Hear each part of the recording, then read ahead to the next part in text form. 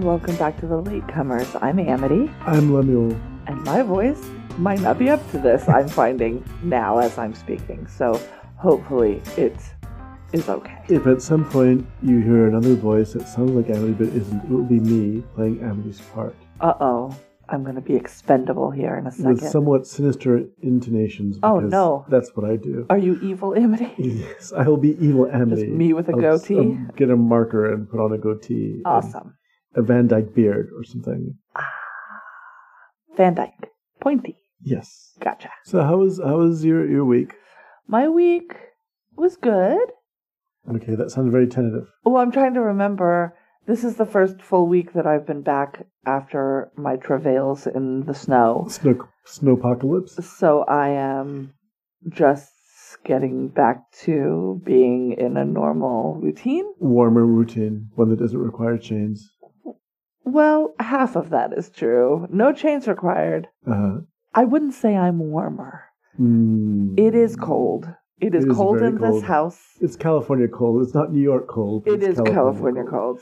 So, although California cold and Hawaii cold right now are involving snowfall. So for maybe the first time ever there is snow in Hawaii. I have heard that there is more snow right now in California than anywhere else in the country. It's true. In some parts of the state. Right, up on in the mountains and things. But we got some in the Bay Area. Yeah. It's certainly there is no climate issue. No. Certainly. Of course certainly not. Because weather and climate are the same. Fake and news. If it's warming, then this is proof that it isn't. I think the term global warming... I don't even like making jokes like that because people believe it. And then it's like, look, they believe too that there is no global warming. Yeah. No. I spent 2 years researching a film on climate change that never got made because, strangely enough, the test group they showed it to was completely indifferent to a film about climate change. That's the thing about climate change. Climate change is either makes you indifferent or paralyzed with fear. Well, and both of those are terrible. The 2 years of research led to the more in the direction of paralyzed with fear, including stories or the fear of giant insects taking over the world, which is another condition of climate change, actually. Except for now they're saying there's going to be a bug apocalypse, and in 10 years, many of the species that are alive right now won't be. Oh, really? And then we're definitely fucked. Hey, everyone, good news. So I want to point you all to Plan It 10 Change. That's plan as in PLANIT, 10 as in the number. It's a thing that Dave Anthony from the Dollop is doing, and it is specifically geared towards getting people together on the topic of climate change. So if you are numb or paralyzed by fear, still probably worth checking out. Well, I think it's good to motivate people to action. To me, what's the most motivating thing I've seen recently is someone putting a straw out of a turtle's nose. Yeah, and then all of a sudden that. you can't have straws anymore. Right. Meanwhile, companies are pumping carbon into the... Right. It's... Consumer plastics and consumer carbon production is not the issue. Deregulation of corporations is the issue. So let's get money out of politics and get some regulations on some businesses. We went really far on How Are You This Week. It just went off in its own direction. Mostly I'm cold, and so this is what I think about when I'm cold. Cold and bitter and thinking about the world ending. No. Yeah. How was your week? My week I was a little bit under the weather. No, that sounds wrong considering we're just talking about climate change. Well, same. Yes. So I'm sort of working my way back from a rough weekend. But everyone, a friend of mine just notified me, everyone in California gets over a thing this time of year. Yes. The flu season is also particularly bad, and both of us have a dodged flu for minor inconvenience, illnesses. Even when everyone is falling ill around us left and right, we stood alone. We dive. Yeah. We zag away from the sickness. So. But yeah, so a touch of something, but I'm coming back. I'm making a comeback. I'm just trying to get 12 hours of sleep a night. That'll help, right? I think 12 hours of sleep would be a whole day, I think. No, but it feels so good. To stay awake at night. Alrighty. Do you want to get into this episode? Yes, we're going to talk about You Can't Go Home Again. We are, but we're going to do a thing that I keep forgetting to do, which is this episode premiered on February 4th, 2005, which is definitely how you said it then and now, 2005. Okay. And Odd 5. So I was looking to see what else was going on what else was going on? And because we always forget. I can't place that. I mean I. Yes. So in theaters, we've got Constantine, which is a better movie than I think people give it credit for. Yeah, it is. Hitch, which is a worse movie than people give it credit for. And Brick, which is a fantastic movie. Yes, it was, actually, Brick. That was in theaters? I thought that was something that just did the indie circuit. And No, that was in theaters. It was on cable. Nope. I saw it in the theater, in fact. Oh, wow. So, look at me ahead of the game. Also, some sad news for the date of this premiere. Ozzie Davis passed away. Oh, at the age of 87, so it's not a tragedy, but he is great and is still missed. There was a film he did called good Lord, what was it? The Hill. It was Sidney Lumet directed it, and it was an English film with Ozzie Davis and Sean Connery as people stuck in a military prison in the desert. And I always remember that it's like very serious drama. It was Connery trying to break away from the Bond mold by showing his acting chops. And so he was surrounded by a bunch of really good actors, and Ozzie Davis was like the one black officer out here who's getting crap from the white officers in this military prison. It was a really good film. I love Ozzie Davis for his long marriage to Ruby Dee. Yes, and they used to. And they got married when he was 19 years old. Like, I was just looking at his dates. He was born in 1939, died in 2005. Spouse Ruby Dee married in 1948. Wow. From 1948 to 2005, they were together. Because she outlived him, did she not? Yeah. Yes. They used to have, or they did when I was younger, had an anthology show on PBS where they would do these 2-person plays or do monologues. And it was actually pretty neat. Because I getting exposed to that level of acting from people who it was, yeah. Yeah, she is spectacular. A favorite since I first saw her and knew of her in not her best role, but one of my favorite things, which is the Stand miniseries. So, he was also in that. I was actually, now that I think of it, I think I was at Manzanita at the time. I was working at Manzanita Elementary School, which is the school I went to, where I went up to elementary. It's right across the street. And if I walk out into our living room right now, I can look right at it. And it's a very ethnically mixed population, but one of the kids in one of the classes I was working with, Mr. Gonzalez, do you see that Stan movie? I'm like, yeah. How come they ain't got but one black person left in the world and she dies? Well, Ozzie Davis was in it. Right, but like at the end. Dying. Right. Well, she was an angel. Right, but she dies and then it's like, what, there's no black people left in the world? Ozzie Davis was in it. But the idea at the end of the story, there are no black people left on Earth. I can't remember if there was. Ever since then, I've wanted to go back and see it and go, wait, are there any black people left on the Earth? Well, we're definitely signing up for CBS All Access when their new Stand comes out, and hopefully it's a little bit more diverse. Stephen King writes diverse characters in as much as a white man from Maine writes diverse characters. So. Well, I think that the character of the bookish kid in It was interesting that he wrote this as a black character. Ben, right? Yes. And then in the recent adaptation of It, they completely robbed him of that kind of... Of that, yeah, they gave it to the other kid. He was supposed to be the historian. Right. Sort of the knowledgeable one. Mike. Right. Not Ben was the other one that they gave it to. They gave it to, right. Yeah. So I was like, wow. Yeah, a bit of a letdown. But the kid that plays it in the movie is very good. And I'm kind of interested in seeing what they do with it, because there must be some. Well, we're definitely going to watch it. Yeah. No question. So, all right, you want to get into this episode? Okay, let's get into this episode. All right, we're going to start with the on Caprica part, which, y'all, I sort of zone out for these scenes. I had to go back right before we recorded now to rewatch the scenes on Caprica because I couldn't remember how they ended. Mm-hmm. There were 2 this week. We're given notice that it's been 15 days since the destruction of humanity, basically. And Hilo and Sharon, we're calling her Sharon, I guess, down on the planet Boomer, are still holed up in this bomb shelter.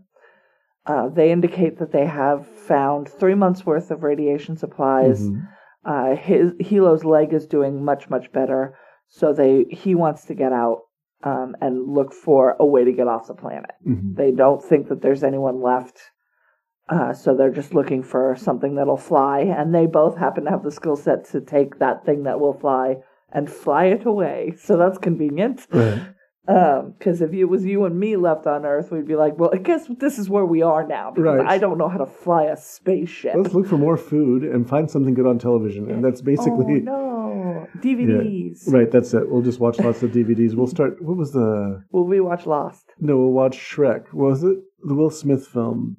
I Am Legend. Oh, I Am Legend. Their version of I Am Legend. He's stuck watching Shrek. Well, he doesn't. He goes to the. I'm sorry. I'm just repeating myself without finishing a sentence. He goes to the video store regularly and gets a different movie all the time. Okay. But that's his favorite. Shrek.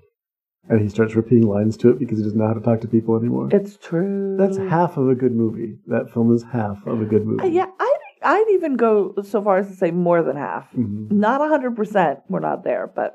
Well, yeah, when the practical effects, which were pretty startling and creepy, got changed for CGI that was toning down what they wanted, it just kind of, but let's talk about the effects here. So Cylons, toaster Cylons come.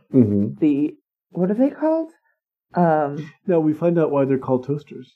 Centurions. Because the toasters on Caprica look a lot like Cylons. Yes. So which I found very funny. Hilo appears to be...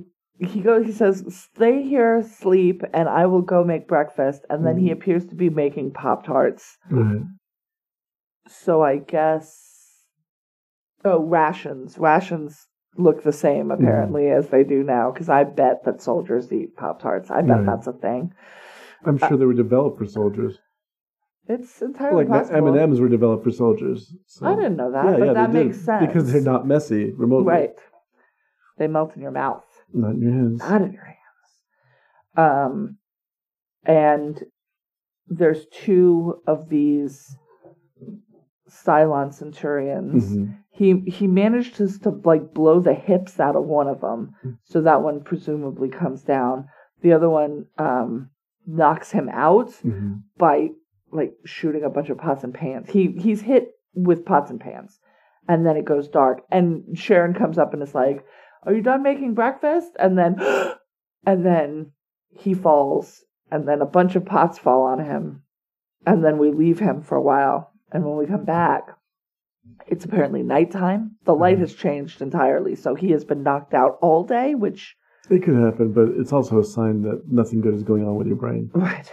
And Sharon's gone, and the Cylons are gone, and he is alone. So would the implication be from watching these scenes that he and Sharon are engaging in some kind of relationship? I don't think that they are explicitly doing that, but I think they feel like they're settling into a if we've got to, we've got to type thing. Yeah. I don't know. And she's being a little cute, too. She was being, which I don't like. But I'm like, you're one of the last 2. I know. Right. They're doing it on purpose. Right. She is a Cylon and as acting this way on purpose, but because the Boomer, I don't enjoy it. Boomer on Galactica is playing the sexy card less than Boomer on Caprica. And so, which to me rubs me the wrong way, though, because this is if this is the person, if this is not a Cylon, and presumably we have to get the other person to believe that it's a person and not a Cylon, her going, oh, this feels like home, as we're the last 2 people on the planet, 15 days after nuclear annihilation of humanity feels disingenuous. That word comes up again. Dun, dun, dun. Disingenuous. So, yeah, it's maybe 3 minutes, and I tuned out. Like I said, I had to rewatch it because I was like, what happened with that? I couldn't remember. I was like, there are Cylons. You were like, oh, hey, they do look like toasters. And then I couldn't remember what happened after that, so we had to rewatch it. Okay, meanwhile, it's the hanger of the cliffhanger. Starbuck has ejected from her Viper and awakens on the moon. Her gear is intact, so she has not suffocated. Right. That's good news. And she starts getting dragged. And the way that they shoot it, it's unclear whether she's being dragged by something or just by parachute, which was what I figured and is what in fact is happening. There's a wind dragging her by the parachute. Because I wanted a space monster. I don't get enough space monsters in this show. There is, spoiler alert, no space monster in this episode. Well, there was the Cylons, so I guess that's a space monster. But not really a space monster, because we made them. But then they went away. So a space monster in the sense that Frankenstein is a space monster, is a monster, right? Yeah, I guess so. Frankenstein's monster is a monster. Sparkling monster. Sorry, it's dumb. And so she's able to cut herself free of the ropes that are attaching her to the parachute that is dragging her, but not before banging her knee pretty badly. On a rock or against a rock. And up on Galactica, Boomer was able to rescue Hot Dog. That was the other fighter that was out with her. But they don't see any sign of Starbuck. And there's 2 places she could have ended up. Well, she could have been blown out of the sky. So that's us. That's one place. So there's really 3 places. The other would be getting sucked into the gas giant, the star that's right there, which would have vaporized her. And the third option is she's somewhere on this moon that they're still excavating water from. And they put all of their resources into searching the moon because that's the only chance they're going to have to find her. If she's in one of these other places, it doesn't matter. And who has a problem with this? Well, Cylons. But so it starts out, everybody is on board to look for her on the moon. The president backs Apollo and the commanders push to find her. They know she has 2 days worth of air.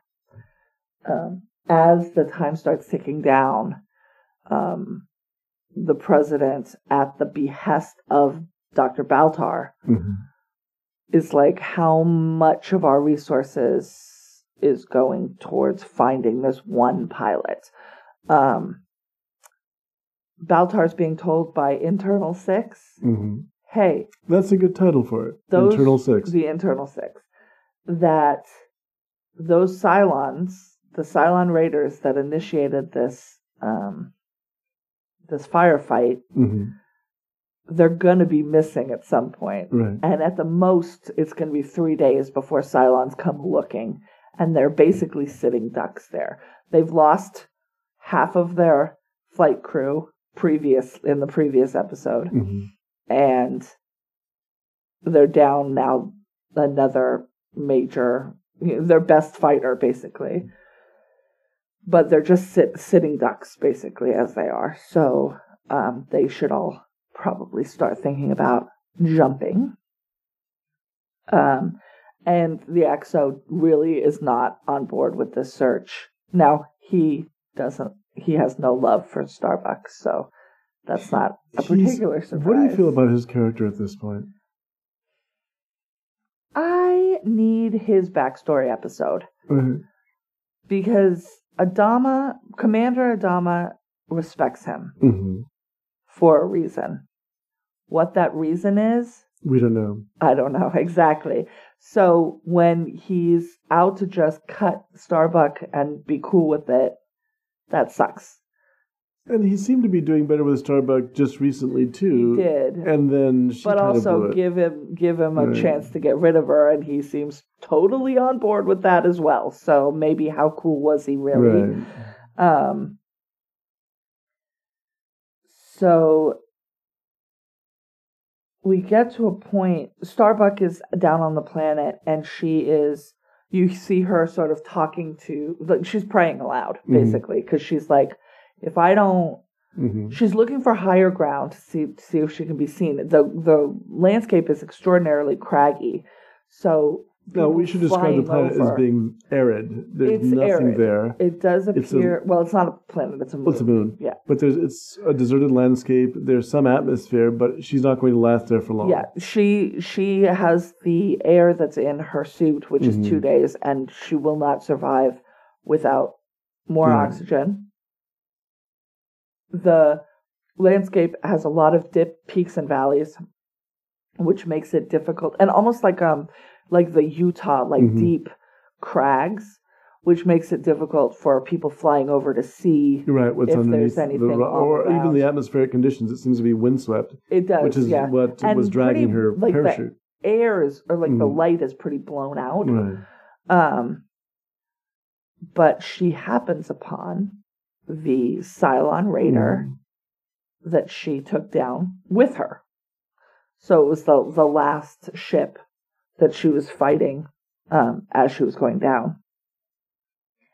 And learns that it's basically a hybrid mechanical organic this goes thing. It's like and I'm not saying that it's a trope necessarily, because we are borrowing from older science fiction too, just with Galactica, but it reminds me of the Daleks or other kinds of science where the creature itself winds up being sort of almost like a hermit crab, encrusted with mechanical devices to help it survive. Yeah, but its inside is very much like guts. It is red and wet.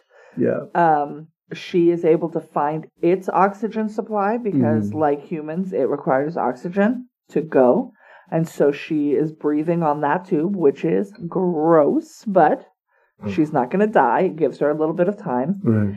And she knows her way around ships. She knows how they're powered. So she starts looking for the various ways that it is controlled to see if she can get it. Which was a good scene, watching her figure out pitch and yaw and pitch and yaw. Yeah. And there are some weapons that she's like, okay, well, don't fucking touch that. Right. We learned that to survive, we don't play with that. She's talking to it too, like a fallen soldier. Because she looks at it almost like she shot it in the head, so its brain is gone. So she's gonna just use she its did. body She makes that comment that she had really off. accurate shooting, that she just hit the target and it went out. Yeah, but it's more or less intact. So yeah, and she says something in there, something like, "Oh, so what drives you is you." Like there's not a separate driver in the ships, which is what I was saying. Right. I was like, why would they? It's just extra. It's like extra shells to put on themselves. Yeah. So if you have a race, basically, of your population that is just these fighters, just make them that. You don't have to put them inside of something else. Just make them that. And finally, they know that her time with her oxygen is out. They admit that they've used 40% of the fuel store in this search, which is, like, that was a staggering number to me. I was like, where are you going to get more fuel, y'all? Because that seems like an insane amount in 2 days. Like, what do you... So, I don't know if there's more back at Well, it was the reserve, Anchorage. I think. Okay. So it's not really like that's the main fuel source. This is what the spare that they had. It's still they're wandering in space as the end of humanity. Maybe don't use 40% of anything in 2 days if you can help it. That became where I think Adama gave a little bit of his game away because he knows they're not really going anywhere. But everyone else thinks there's a destination clearly in sight. Well, that's true. Well, they have to go somewhere. Right. Well, yeah, they're going to go somewhere. They've got to find a place to go. Because living in space is not going to be the thing either. They need something with resources, and that's going to be some sort of planet, right? Right. So Starbuck gets the ship to work, and she is able to take off. Mm-hmm. That's what we know. And she goes up and starts to engage as the Galactica fleet is jumping away. They're making a light of what, faster than light, is that what it's called? Jump. So a bunch of the ships are going, and they see this raider coming back, this singular raider, and they've never seen a singular raider before. And they send out Apollo to deal with it. They can't jump while it's there because as they're jumping, it could attack them and do some serious damage. Well, they're vulnerable because all the fighter ships will have to be pulled in to do it. Right. So, and there's only, 3 of those at this point. So, and a lot of the fighter ships are currently being refueled, we find out. So basically it's Apollo. It's going to be Apollo versus this single raider. And they see it as it's time for them to go because the Cylons have found them, right? After whatever, about almost 3 days, which is what the Internal 6 had given them as well. And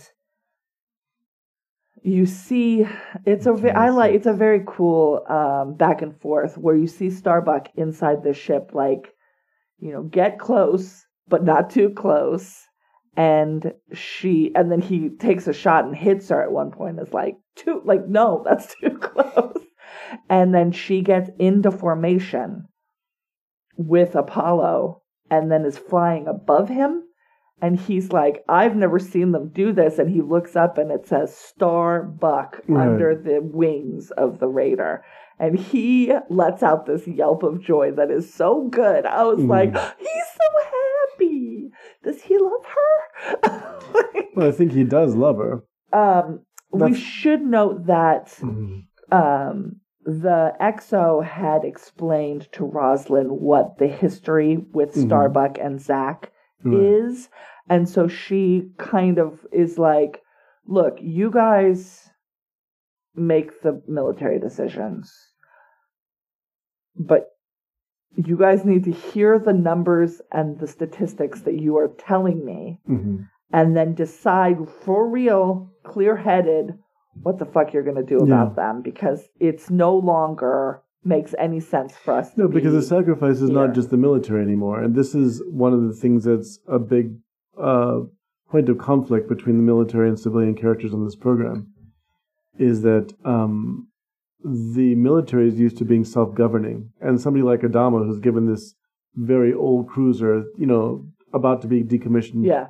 Battlestar. I think he'd been on the Galactica. Well, it was not just. But he was basically flying a museum piece. Right. And so, because he proved himself during the war with the Cylons. But so he's used to a certain amount of autonomy. Nobody questioned what he was doing because it wasn't a big sacrifice. Whatever happened to Galactica, they were going to put it out to pasture anyhow. And Adama with it, probably. But now they're answerable to other people. He can't use 20% or 40% of the reserve fuel. He can't afford to lose that much of the water. You really need to think about what these things actually mean in the grand scheme of things. I know that this is important to you, but humanity needs to also be important to you. So figure it out. And at no point does the president ever just say, shut this shit down. But she does kind of look at them and go, really look at what's happening. Right. Think about what you're doing. Do it in the way that you've been trained to objectively do it, and then come to a decision. And they came to the right decision, and then she got there just in time. So Apollo is like, it's Starbuck, it says it's Starbuck. And they're like, you can usher it on board, but if it does anything, shoot the shit out of it, because we are not letting just the Cylon ship. I think it's a coup for them because they now have a Cylon ship. I agree with you, provided that it doesn't actually still have a way to phone home. Right. Well, they have someone to phone home for them. I mean, really, that's true. I need Baltar to like die or have some sort of character arc. Well, even if it wasn't him, Boomer's on the ship, so they've got that. So I guess so. I guess the ship is not more than, and there may be others that we don't know about. Baltar to me is the least dangerous, but most obnoxious. Not wrong. You're not wrong about that. But in terms of the danger that he presents, although now he's going to have a warhead and some plutonium, which is not going to be good, but that's fine. So they get her on board. They get Starbuck out of the ship. She goes to the sick bay to deal with her knee, and she and Adama sort of reconcile. Because the last thing Adama said was like, you need to get the fuck out of my face or I'm going to murder you. And clearly he didn't want that relationship to end like that. And so makes an effort for the first thing that happens when she gets back is for them to squash There's a real kind of affection between the two of them too, which is odd because we're not used to seeing him like that. He's not that affectionate with his kids. He's not but he holds her hand, he hugs her, he kisses her on the forehead. Yeah. He does a lot of stuff. And I know that last week you were talking about, was that appropriate or did it feel inappropriate? But somehow to me, it actually is very kind of sweet because it's like he couldn't show any kind of softness towards a son. He didn't for either of his sons. Yeah, I guess that's true. But this was going to be his daughter, it seemed like. So he's that seems right. And she welcomes it as a father figure. Like, it's not gross. No. But it's just sort of sweet the fact that this is the only person and especially that you see because she's also a badass and doesn't it's not condescending in any way with people either. It feels like two people who never let their guard down found the person they can let their guard down with. Yeah, maybe. And that's what makes it to me feel kind of nice, is just the idea like, okay, I have to be this in front of everybody else. And because they have the relationship with Zach. Right. And to a lesser extent, Apollo. Sort of like they love the same people. Right. So that builds this bond between them as well. But and then keeps it from being icky, which I appreciate. Yep. And that's the end of the episode. Yeah. So you can go home again, guys. You can. You can. It turns out. So many things got wrong. Who do you think won this episode? It seems a silly question because it seems like there's really only one answer. Which is, it would be, I think, Boomer. No. Planet Boomer. I believe even that worse. If I'm going to say that one person won the episode, it would be Starbuck. Although that joy on Apollo's face was pretty good. Yeah. So he definitely, I think he and his dad come in second and third. Yeah. Pretty close. But I also felt that the president did a really good job there, too. Oh, God, how often do I say that out loud these days? Well... the fictional president did really well because her kind of, I'm going to be the voice of reason. I'm not going to tell you what to do. Right. But you need to realize the sacrifices you're making. She is learning from the lessons that she has asked Apollo to give her about navigating this relationship. And she really did a good job of that this time without being overly aggressive and overly... She didn't put herself in the position to be the bad guy or to be an adversary that they now needed to fight against. She just was like, look, you guys know best. Look at the facts and know best. She's careful enough to not traumatize people who are already traumatized. That's true. She knows that right now they're all looking for Starbuck. They're all panicked. So don't get in the middle of it. Don't become the enemy, as you said, by demanding that things be done your way. Right. And how would you grade this episode? I would grade this an A. I think it was a vast improvement over last week. And I think if we watched it all together, I probably would have said I think it's a solid A- for the pair, maybe B+. These Caprica pieces, like I want something that to happen there that's significant. Like I almost am like, can you just in the last episode of the season just show me a half an hour arc instead of 10 3-minute things? Like, well, there's 2 stories I really feel, or 3 now that you brought it up. The EXO, I need to find out why the hell everyone trusts someone he's shown no ability to do his job properly to me. I will say, because I'm looking at... Okay. All right. I will say, because I'm looking at the upcoming episodes, there is an episode in 4 episodes here called Tie Me Up, Tie Me Down. Tie is his name.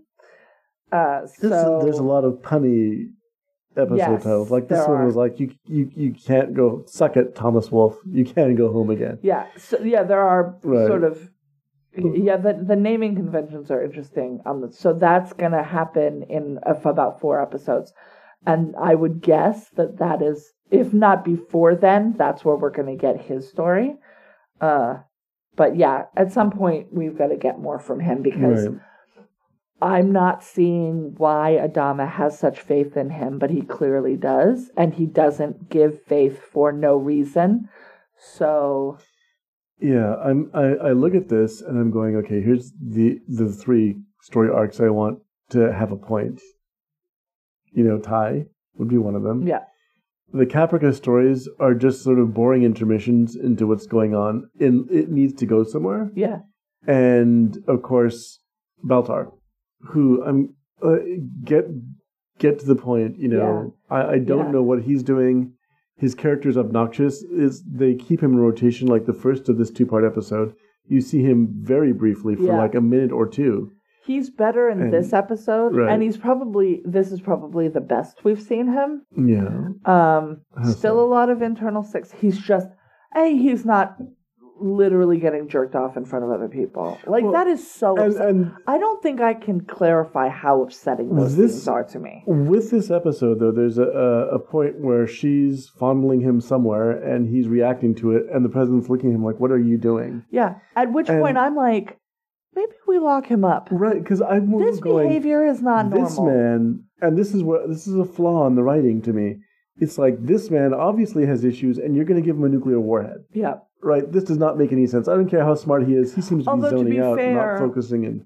What the president sees and what Adama's giving him are two different Okay, right. That's things. True. They're not in the same room at the same time. She may not know that he's getting a nuclear warhead.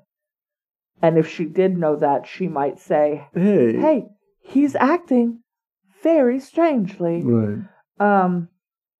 But they put a lot of hope on him. Mm-hmm. I also would like to see Gaeta do some sort of backdoor recon. Mm-hmm. Like, I'd like to see some conversations between Commander Adama and Gaeta going, so what's this dude up to? Right. Like, what's he having you do? What's going on? Does he know what the fuck he's doing? Right. Should I give him a nuclear weapon?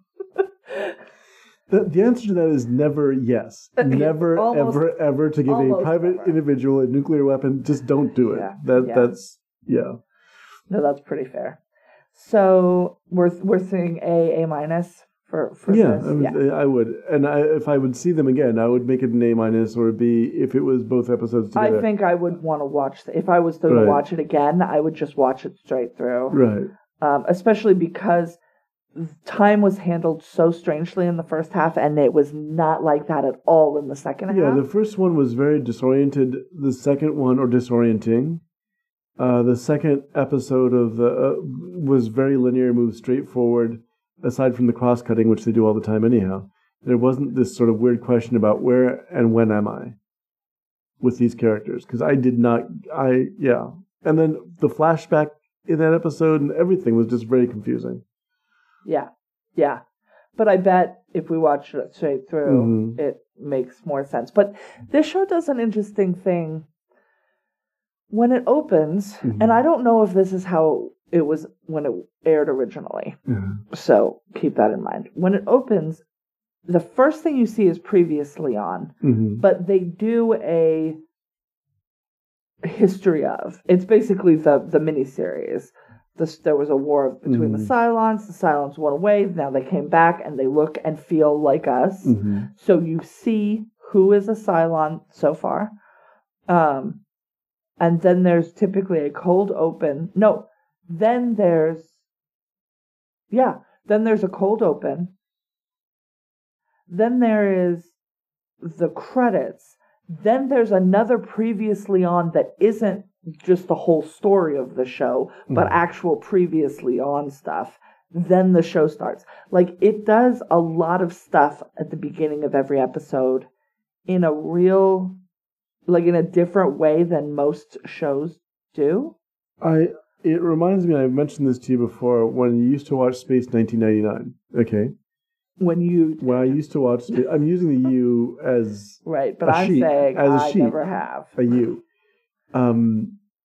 When that show ran, there would be the same sort of thing, the intro to the show, the moon has been blown out of orbit, and then there would be this sort of like, because they had a very funky theme that first year, with really rapid editing, and with the credit or the title card flashing, this episode. And they'd show just like this really condensed version. Oh, that's the other thing that this show does, is show scenes from the episode you're about to watch. Right, and so it was this weird thing, I guess. They do a previously on, an actual previously on, scenes from the upcoming episode, the opening credits, and a cold open, usually all at the beginning. It's a lot. It's a lot to take in every time, especially if you want to keep the suspense for that episode going. In Space 1999... this was done specifically because they marketed the program, a British program, to American audiences, and they feared the attention span would be really slow, or would be the attention span would be really short. I'm sorry. Gotcha. And so to just sort of this episode, you're going to see lots of explosions, maybe a kung fu fight or something, and so you now sit through the whole episode going, "Oh, when's that going to happen? Oh, here it goes." And that was a marketing tactic. And I actually don't love here are just quick. Right. Snips of scenes from the episode you're about to watch, and it's never a scene like they do on some like teen soapy shows, right? Of like, here's the upcoming drama you're about to watch. It's just images, quick cut images. So I'm just like, are we doing this because this is how Cylons understand the world? Like, are they doing it? I don't think it's that thoughtful, to be perfectly honest. Way, or I think it really is, like the other show, is a matter of trying to get your attention or trying to grab you before the first commercial. And then I also wish that they would put the previously on. That's really these are Cylons. Right. This is what's happening. I wish they would mush that in with the credits. Like, you could make that the opening of the show. No, projecting These are the voyages, that kind of thing. Projecting forward, do you believe that this is going to be something that's going to be happening all the time? I have no idea, but it's happened every time so far. No, but I'm going, do you think after season 2, we really need the story of the Cylons again? It's unlikely that they will continue to do it. These are Cylons, like, no shit. But presumably, if I'm on episode 5, this is a very serialized show. If you just turn on, well, especially because episode 5 is the second half of a cliffhanger, if you just turn on episode 5, good fucking luck trying to figure out anything that is happening. And you only get time and space and names on Caprica.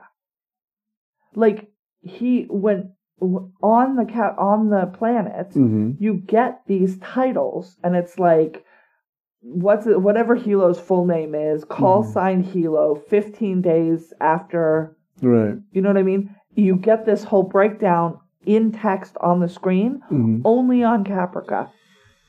Nowhere else. I think that maybe by season 2 they changed a lot of the presentation. The show was popular enough to where they didn't worry that, because I think what you could make the case is that season 1, right?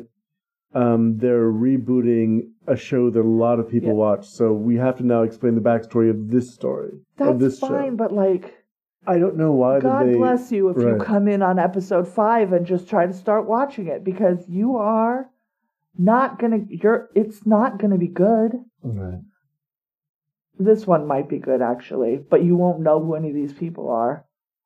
Be less connected to Planet Boomer than even I am, and I am not connected to her at all. Oh, Boomer. I really like the actress too. Oh yeah, I like Grace Park very much. I think Grace Park is having a great time doing both parts. She gets to be. Yeah, that's true. And now that I think of it, yes, I agree. It is really weird that she gets to play the cutesy, kidnish Boomer on Caprica, and then the guilty, Oh my God, they're gonna think I'm a Cylon. Cylon. Oh my God, I might be a Cylon. So it's just you're playing two completely different parts, and I think that was probably great for her. Yeah, fun for her, and hopefully there are even more. Yeah, that would be cool. But I just don't like this sort of damsel that's happening on the planet. The actress playing the Cylon, what's her name? Tricia Helfer? Yes. I feel the worst for her, frankly. She seems cold. Yes. The stingiest of outfits. Your job is to show up in, for one thing, don't quit your Pilates class. Yeah, no.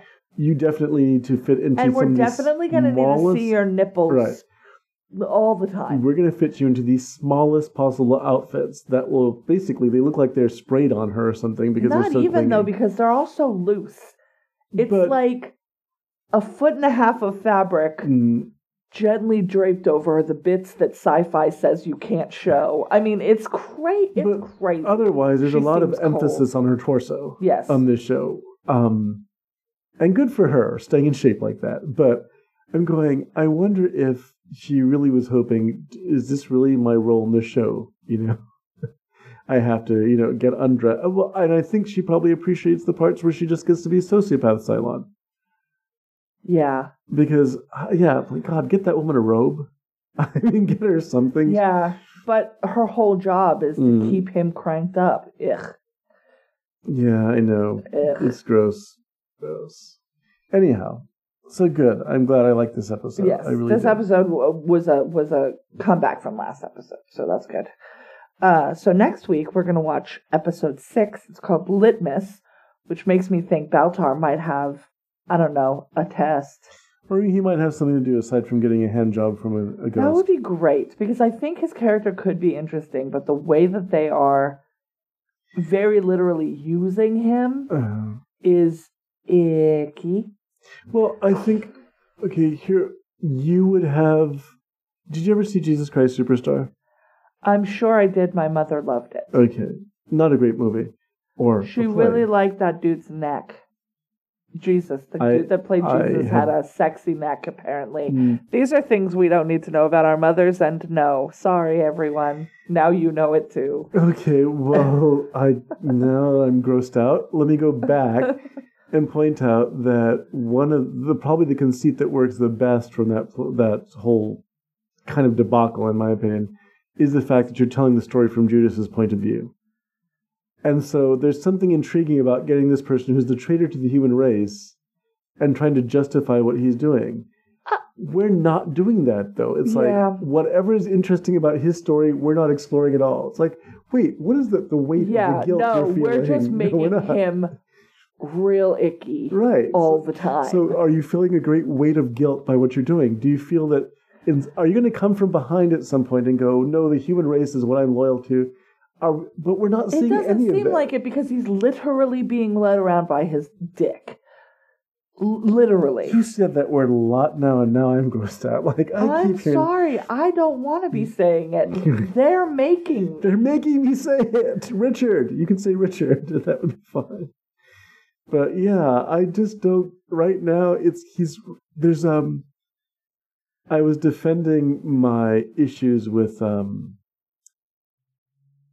Twin Peaks with somebody who really loved the show. And I explained it that when we were watching it, I was just sort of flabbergasted by how much of the time I spent with characters I didn't really care about. Yeah. And that was the fault of the show, the flaw in the show for me. It was like, as much as I like Laura Flynn Boyle, her characters her and her little Scooby gang that she ran of teenagers just fucking everything up. Right. They just go left, getting people killed, getting people jumped. What are they doing on this show, basically? They don't really do anything. And to me, Beltar is that character in Battlestar Galactica. Like, are you going to give me some reason why anybody trusts him?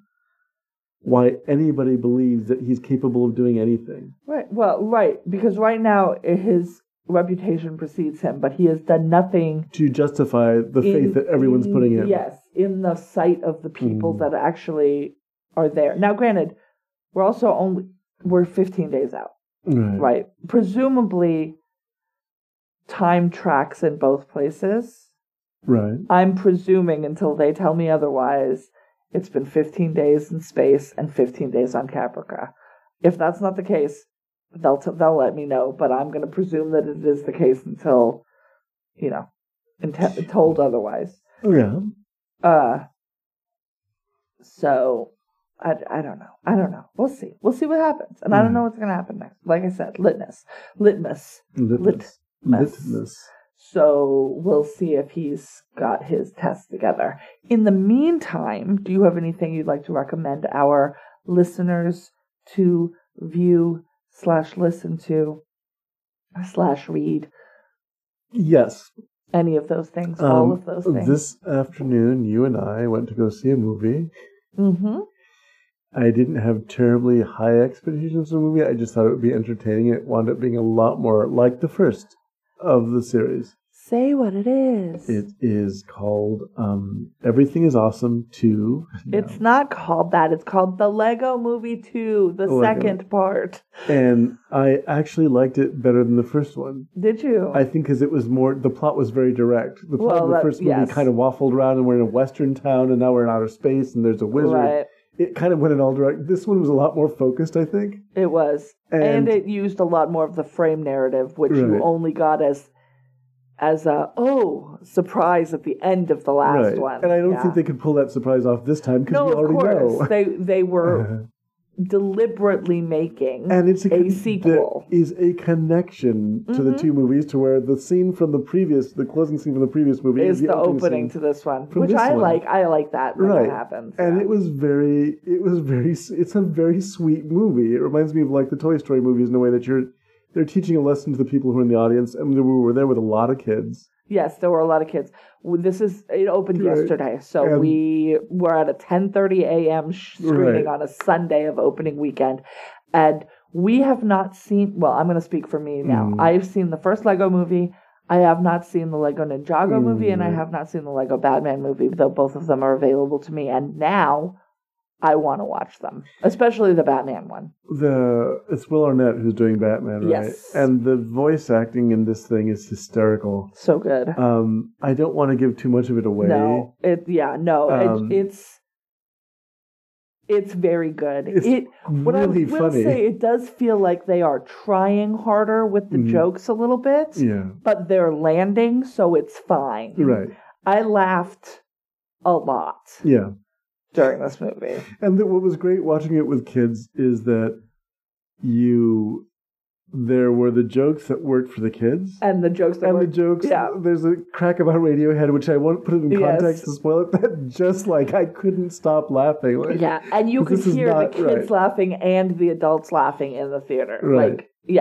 Sometimes together, sometimes apart. It was pretty great. And so, I don't want to spoil anything more about it, but this whole, it's not so self-aware that it's smirking at the audience. I felt that... No, it's not there yet. It could have tipped over into that, and it did, but it didn't, I don't think. It didn't. It kept it very much to where everyone's having a good time watching this movie.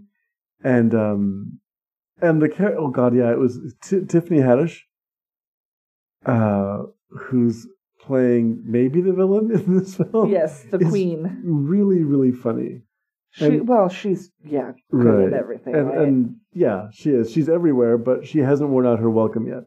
There's some times where there's an actor who hits it big, and then suddenly you're turning around, and Orlando Bloom is everywhere. We're like, what? What is Orlando Bloom doing in this movie? What is he doing in that movie? And then he disappears forever until you find out that he's engaged to Katy Perry. Really? Yeah, they got engaged on Valentine's Day. Oh. Oh, good for them. They're just going to have ridiculously pretty children.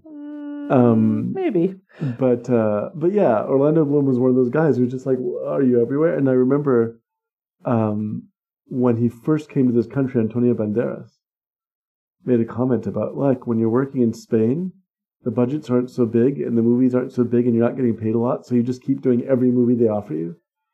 And so he goes, for a while, I think everyone hated me because I was just in every movie I could possibly be going, oh, there's work. And so, yeah. But in this case, Tiffany Haddish, who's in every movie. She's in a lot of movies. I've seen her like in... is great. Last year, I think I saw her in 4 movies. It's very possible. But she's really good. And she's funny. And she has all sorts of tricks up her sleeve. Yep. And I think... And she did not come out of nowhere. She's been working for a long time. And so it's cool to see her. Even I love her Groupon commercials. Are you kidding me? It's so good. She's one of those people who... Also, she's a very smart person who's good at playing characters who aren't quite on the up and up sometimes, which is another funny thing that she can do, that she can pull out of her hat. But yeah, she's very funny. I like her. Yeah, she gets some songs in this, and she's not a singer, but she does a good job with what she's given. So, yeah, it was good. So did you have something to recommend? I'm going to just second that one, actually. I've been watching just a whole bunch of My Little Pony Friendship is Magic. I didn't tell you. It's homework. I am going to be guesting on a podcast. I'll tell you more about it later, but we record tomorrow, so I've been binging. You think I'm ridiculous. I think friendship is magic, so I win. So I'd never seen My Little Pony before. I had never seen anything, and I sat down and you were watching it, so I'm looking over your shoulder at My Little Pony and not understanding a word of it. It all seemed very strange. It's all in English. It's not that hard to understand. It's also a show for children, so doubly not that hard to understand. So I'd never seen it before, so I'd never seen these characters or anything. That's true. I go out to take a walk, right? I'm walking down the drag in Alameda nearby, and there was a giant stuffed My Little Pony character. Which one? It was the unicorn one that you were watching that was having the unicorn duel. Twilight Sparkle.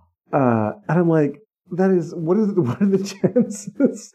Is it like it was always there and I'd never seen it? That's or exactly I didn't know what it was. That's I... how confirmation bias works. It's just, it was just creepy. Like, why they're did watching you not me. bring me a Twilight Sparkle? Because it was the size of my son. It was huge. And I don't think I can actually... Yeah, that's too big. I don't know that we'd have a room to put it in, but it was enormous. I'm like, okay, that's huge. Well, that's a bummer.